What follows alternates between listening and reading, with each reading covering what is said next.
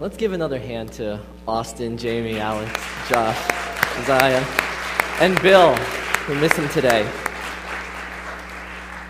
You know, Jamie, the commoner, or as John Bunyan would call him in Pilgrim's Progress, just Christian. Alex and Josh as the minions of the evil one. Bill as the great embodiment of evil, that wraith, and Josiah the righteous king. It's a great way to kick off the Passion Week, where we remember our King, Jesus Christ. It is Palm Sunday, and I have studied and preached all the Palm Sunday messages. In fact, I've had the privilege of preaching for the past 8 Palm Sundays. I guess it's an assistant pastor kind of thing. But let me tell you, I love it because we get to talk about the kingship of Jesus Christ. But the common thing in all those passages and in those messages has been how the people, the ones cheering at Jesus' triumphant entry, didn't know who Jesus was at all. And they weren't cheering for the right reasons. This year, I wanted to preach from a part of Scripture where Jesus is truly seen as the King. So please turn with me to your Bibles to Revelation chapter 5. You'll also find it on the back of your outline. Revelation chapter 5. Just going to read the first couple verses. Then I saw in the right hand of him who sat on the throne a scroll with writing on both sides, and sealed with 7 seals.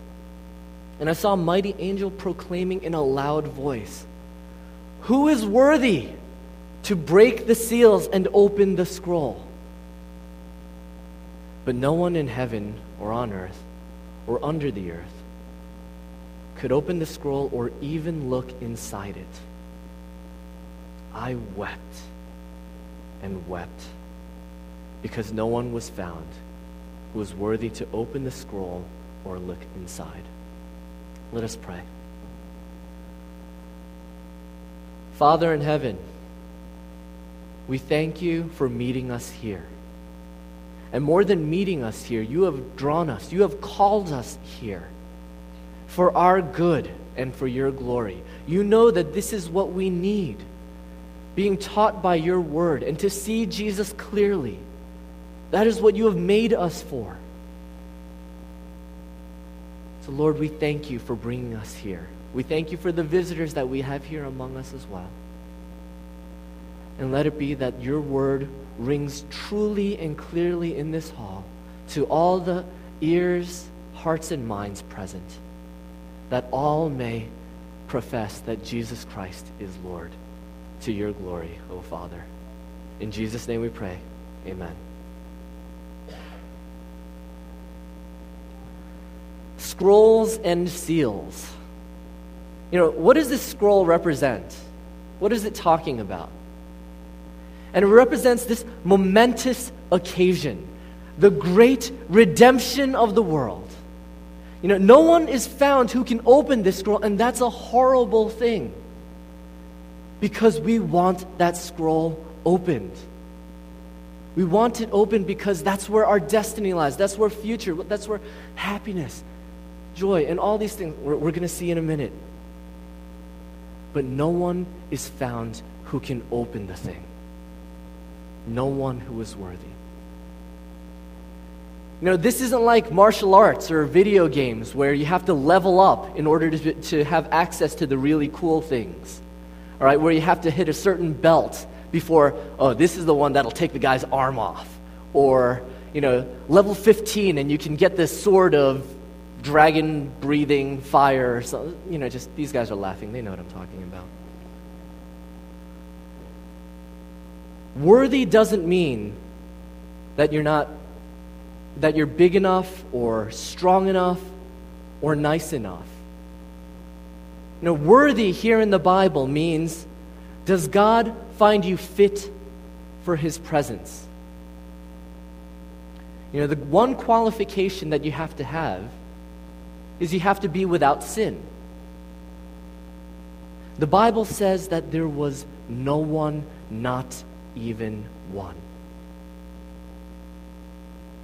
And the Bible also says that all have sinned and fall short of the glory of God. Which brings us to the first point today. The unworthy undone. John weeping actually brings us back to an earlier text in the Bible, to Isaiah chapter 6, where God appears to the prophet Isaiah at the beginning of his ministry. God appears to him, and Isaiah knows he's in trouble. Isaiah knows he is not righteous, not fit for God's presence, never mind his work. And he cries, "Woe to me! I am ruined. I am undone. For I am a man of unclean lips, of a people of unclean lips, and my eyes have seen the King." Isaiah knew that as a sinner, he was unworthy, and he wept. And that's why John is weeping here. John knows that there is not a person, man or woman, in all history who is worthy to open that scroll. He knows that everyone, including himself, is a sinner, unfit for the presence of God. And this is where we find ourselves in the passage. We are right there with John, those who ought to be weeping with him, because we are those who alongside him are unworthy. Now, I loved how the movie portrayed this, because when the two wraiths come apart and come to Christian and they're attacking him, they didn't even lay a hand on him before he was just thrashing around on the floor, unable to respond and to resist.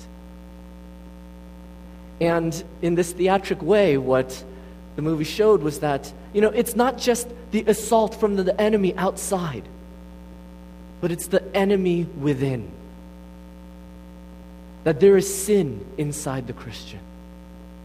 There is an unworthiness, an unfitness to the Christian, to everyone. And so, when it comes to this scroll, we are on the outside because we deserve to be. We can't get into that scroll. We can't get into what we want to get into because we don't deserve it. And I know this is hard to hear or even believe if you think you're basically a good person and deserve to be treated well by God.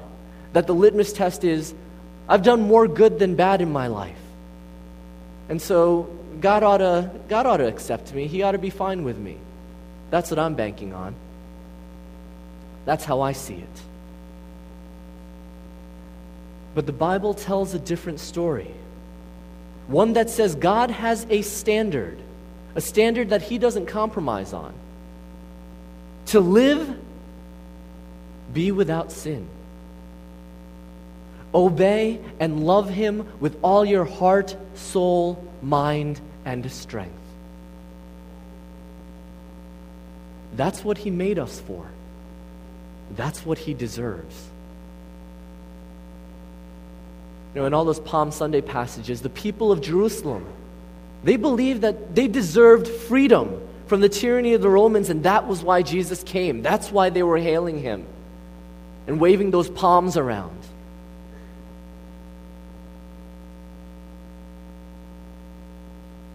What's the problem with being unworthy?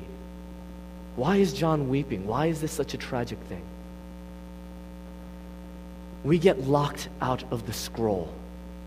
Sometimes we get locked out of things and we're disappointed. But you see, this isn't like getting to Disney World and finding that the gates are locked. This isn't like being invited to a black tie affair and not having a tux. This isn't some place you don't care about, some platinum card membership or something. This isn't a luxury or non-essential. Imagine getting to the gates of heaven, knocking, and not being allowed in. This is heaven. This is peace, restoration, satisfaction, relationship, joy, happiness, all that we ever hoped and wished for. And we're locked out.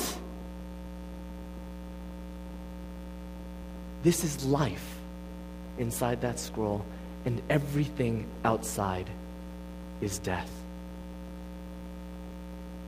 You know, last week, Pastor John talked about literary greats like Walt Whitman and Ralph Waldo Emerson. And these were guys who wrote and really believed that God's going to be happy when I arrive at his gates. He's going to be pleased with me.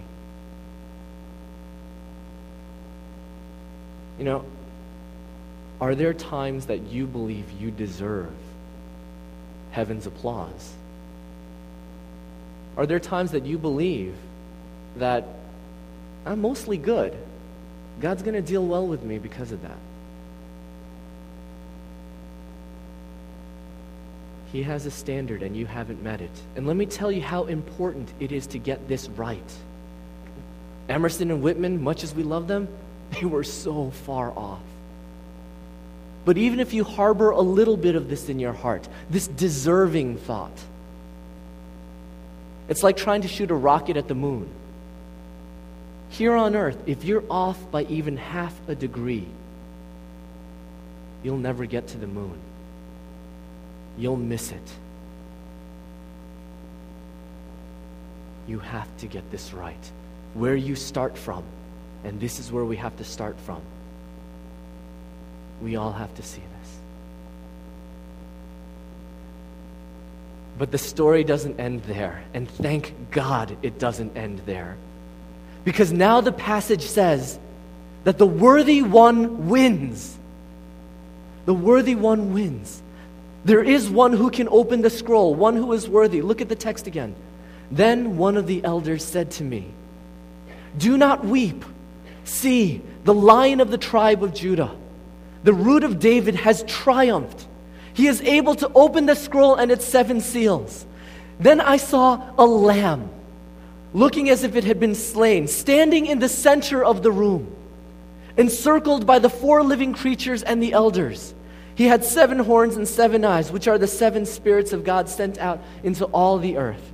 He came and took the scroll from the right hand of him who sat on the throne. And when he had taken it, the 4 living creatures and the 24 elders fell down before the Lamb. Each one had a harp, and they were holding golden bowls full of incense, which are the prayers of the saints. And they sang a new song. "You are worthy to take the scroll and to open its seals, because you were slain. And with your blood you purchased men for God, from every tribe and language and people and nation. You have made them to be a kingdom and priests to serve our God, and they will reign on the earth." There is one, and he is worthy. He is worthy to open it. He is worthy to rule. This is kingly language. The Lion of the tribe of Judah, the Root of David. The lion is the king of the beasts. Judah is the kingly tribe. The Root of David, God's promise to David that one in his line would sit on the throne forever, would rule forever, a kingdom that knows no end. And that is Jesus. This is a Palm Sunday text at the end of the Bible about the kingship of Jesus. And I love the movie and how it portrayed the king as a conquering and rescuing king, righteous and full of salvation. This is absolutely correct. Jesus did come to rescue, and he did conquer hell and death. He took captivity captive, and in Jesus Christ, in his death, is the death of death itself. But I just gave it away. How did he do it? You know, last week, John showed how in the message, in talking about Andrew, the disciple, and John the Baptist. What did they both say about Jesus? What did they tell about Jesus? Behold the Lamb of God. The Messiah has come, and he is the Lamb of God. Jesus is worthy.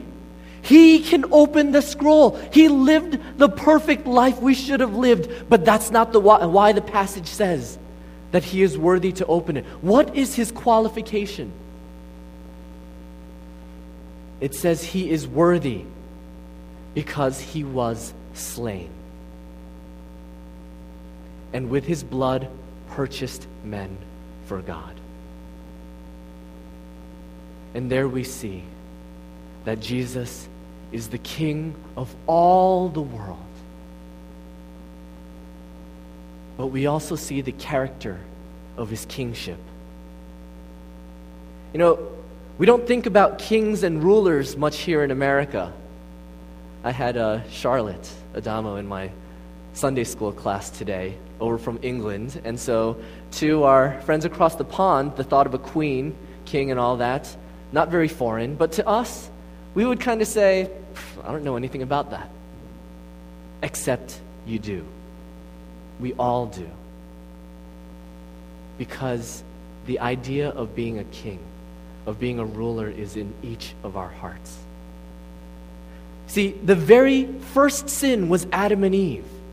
They had a king. He was a good king. He was a perfect king. God was their king. And still they weren't satisfied. And they wanted to be their own rulers, didn't they? They wanted the knowledge of good and evil apart from God. And that's the sad, sad sin that set us on this whole history and path that we're on. We're no different today. You know, I went to a marriage and singleness conference at Redeemer in Manhattan yesterday. And they were talking about how singles want to be married, but they're afraid of getting married. And so they're actually protecting themselves from marriage. They're keeping themselves away from it. Why? Because they're holding out for compatibility.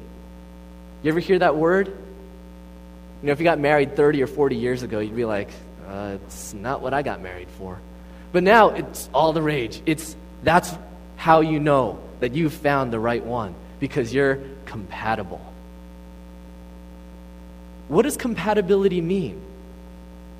It means that right off the bat, you're okay the way you are, and they're okay the way they are, and neither of you have to change, because you don't want to have to change the other person, but even more, you really don't want to have to change yourself.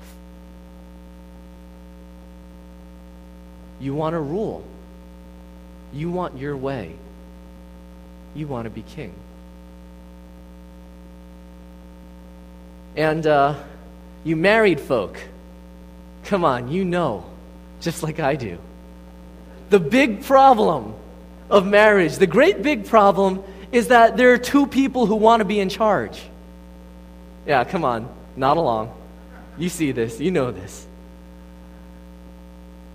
You want your way, and you are angered when you don't get it. You know, even the people dating, the people who are in that lovey, gooey phase where nothing's wrong and everything's happy, same principle applies. Because the other person who's there, they're there, and them being there makes you happy. It's still about you. It's still about what you want. It's still about your happiness. Every one of us has this desire to rule, to be in charge, to get our ways, to have our desires. We do this in all our relationships. It's not just in romantic relationships. Parents do this to their children. Children do this to their parents. Friends do this to friends. Co-workers do this to co-workers. We bring this poison into every relationship. But Jesus said in Mark chapter 10, verse 45, that the Son of Man did not come to be served, but to serve, and to give his life as a ransom for many.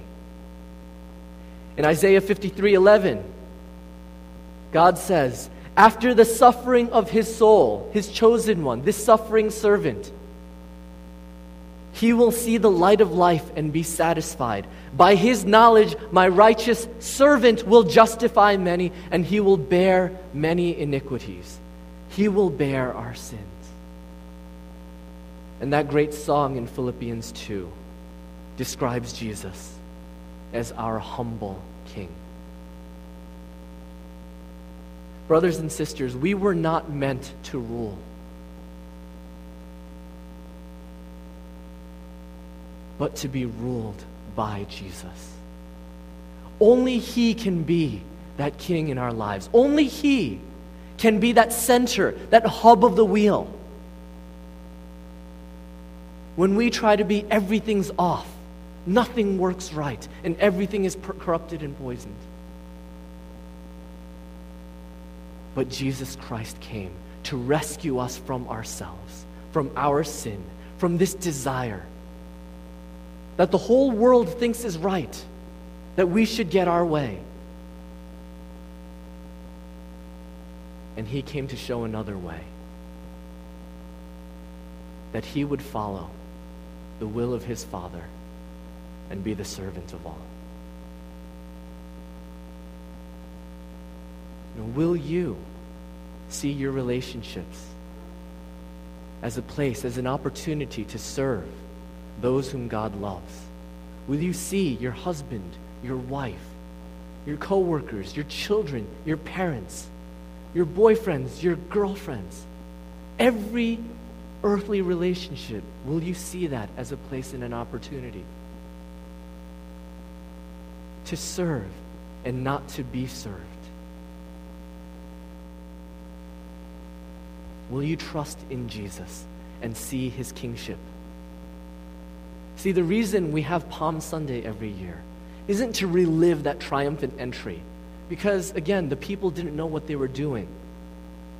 We know what we're doing. The reason that we start off with Palm Sunday is that this is this week of Christ's passion, where we see and meditate on every step he took to the cross.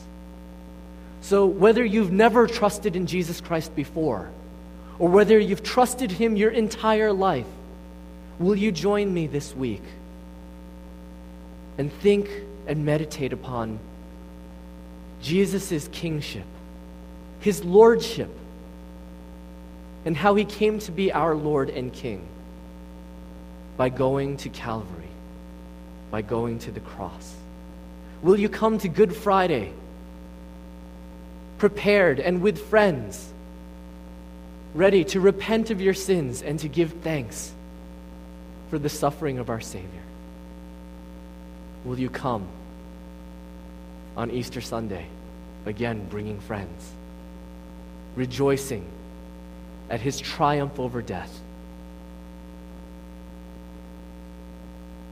Think about Jesus, the worthy Lamb of God, who is your King. Because there's a response that's required, and it is the roar of the redeemed. How do we understand this? Here's an earthly example. We experienced a tremendous victory recently here in New York. The Giants won the Super Bowl and defeated the horrible, inappropriately named Patriots and that creep Bill Belichick. And when we won, what was our response? What was the response of every Giants fan, every New Yorker in that stadium, every person at home or here as we were watching? Was it, golf clapping? Oh yeah, well done. Good job. No.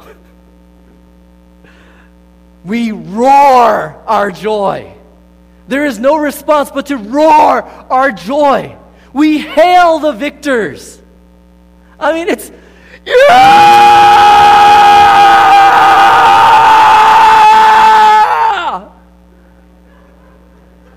Right?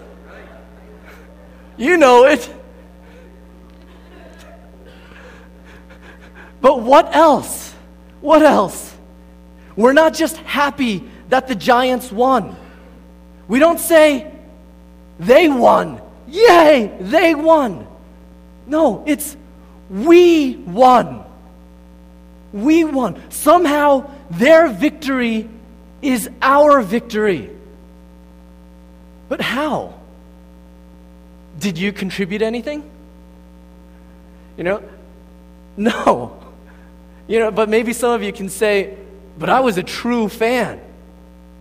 So, if you weren't, if you turned on the Giants like mid-season, would they have lost? No. You don't contribute anything. And yet still, somehow, you want this to be your victory. Does Eli Manning deserve the victory? Absolutely. Do you? Absolutely not. But we cheer because we all want to think that this is somehow our victory as well. Do you see that we are desperate for it to be our victory? We desperately want to be a part of it. When Eli Manning raises the Vince Lombardi trophy, I believe him. He's a nice guy. I believe him when he says, this is for the fans. But Jesus Christ, when he opened that scroll, when the worthy one wins, when he opens that scroll, he is saying, this is for my people. With his blood, what does it say? He purchased souls for God. And that's the joy we see and hear in all the redeemed in this passage. Jesus Christ is victorious, but he does not keep that victory for himself. He does not keep the reward to himself. He invites us all in. Not just as cheering fans, but that as those who share in the reward he has won. And once again, I love this picture in the movie. See, the king doesn't just come armored and in strength, rescuing Christian, and then having him tag along, but he equips him in his armor and arms him. You have to realize, back in the olden days, people didn't have a suit of armor. Like some people have a shotgun holding, just over this is New York, so no one has that, but, down in awesome places, people have shotguns over their doorways. People didn't have that back then. People didn't have suits of armor, lying around. Forged metal was complicated and expensive. And the only way a poor person could ever have something like that was if some rich person took it out of his wealth and gave it. And that's exactly what Jesus Christ does for us. The armor that he gives us is the armor that he alone deserves. And he gives it to us. Not just to follow along, but to join in the battle. That battle against sin, both outside in the world and also inside in our hearts. This is Revelation here. And in one sense, this is the picture of the end of things, the end of time, when history is rolled up. But it's already been inaugurated 2,000 years ago. Because Jesus Christ ascended to heaven and is enthroned now and putting his enemies under his feet. He is no longer the suffering servant. He is the victorious king. And this picture of the redeemed, the roar of the redeemed in all of creation, well, it also includes us. Not just tomorrow, but also today. He is our King today. He has rescued us. We are saved. We are fit for God's presence. And so the chorus of praise has already begun. I said this last year at the end of a summer sermon. Join the chorus. Don't you just want to? Don't you want to say, you did it. You did it. You are worthy. You did it. Jesus, you did it. You are to be praised. All honor and glory and power to you. We crown you. You are crowned over all the universe, but I crown you in my heart. Don't you want to sing and roar along with the redeemed? Don't you want to bring people into that? On that day, you don't want a losing side. You want them all to be brought in. So bring them. Bring them this Friday. Bring your friends on Sunday because you want them to join the chorus too. Bring them during explorations when we talk about Christianity and discipleship because you want people to follow too. You want them armored as well. You want them to join the fight.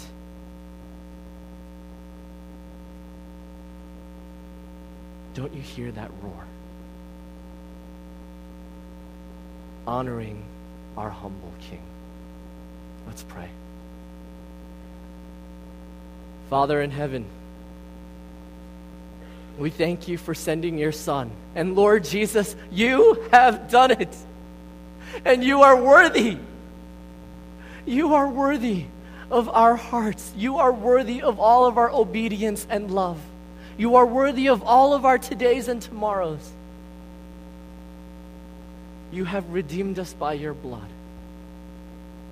And let this be a week where we think about that even more deeply so that we can share it even more truly with those around us. You put them around us. Surely you did that for a reason. And we know that there's a cheering section. We're part of it. And we want them to join it. We, the unworthy, are saved by the worthy one who wins, who won. And now, we join that roar. Receive our praise. In Jesus' name we pray. Amen.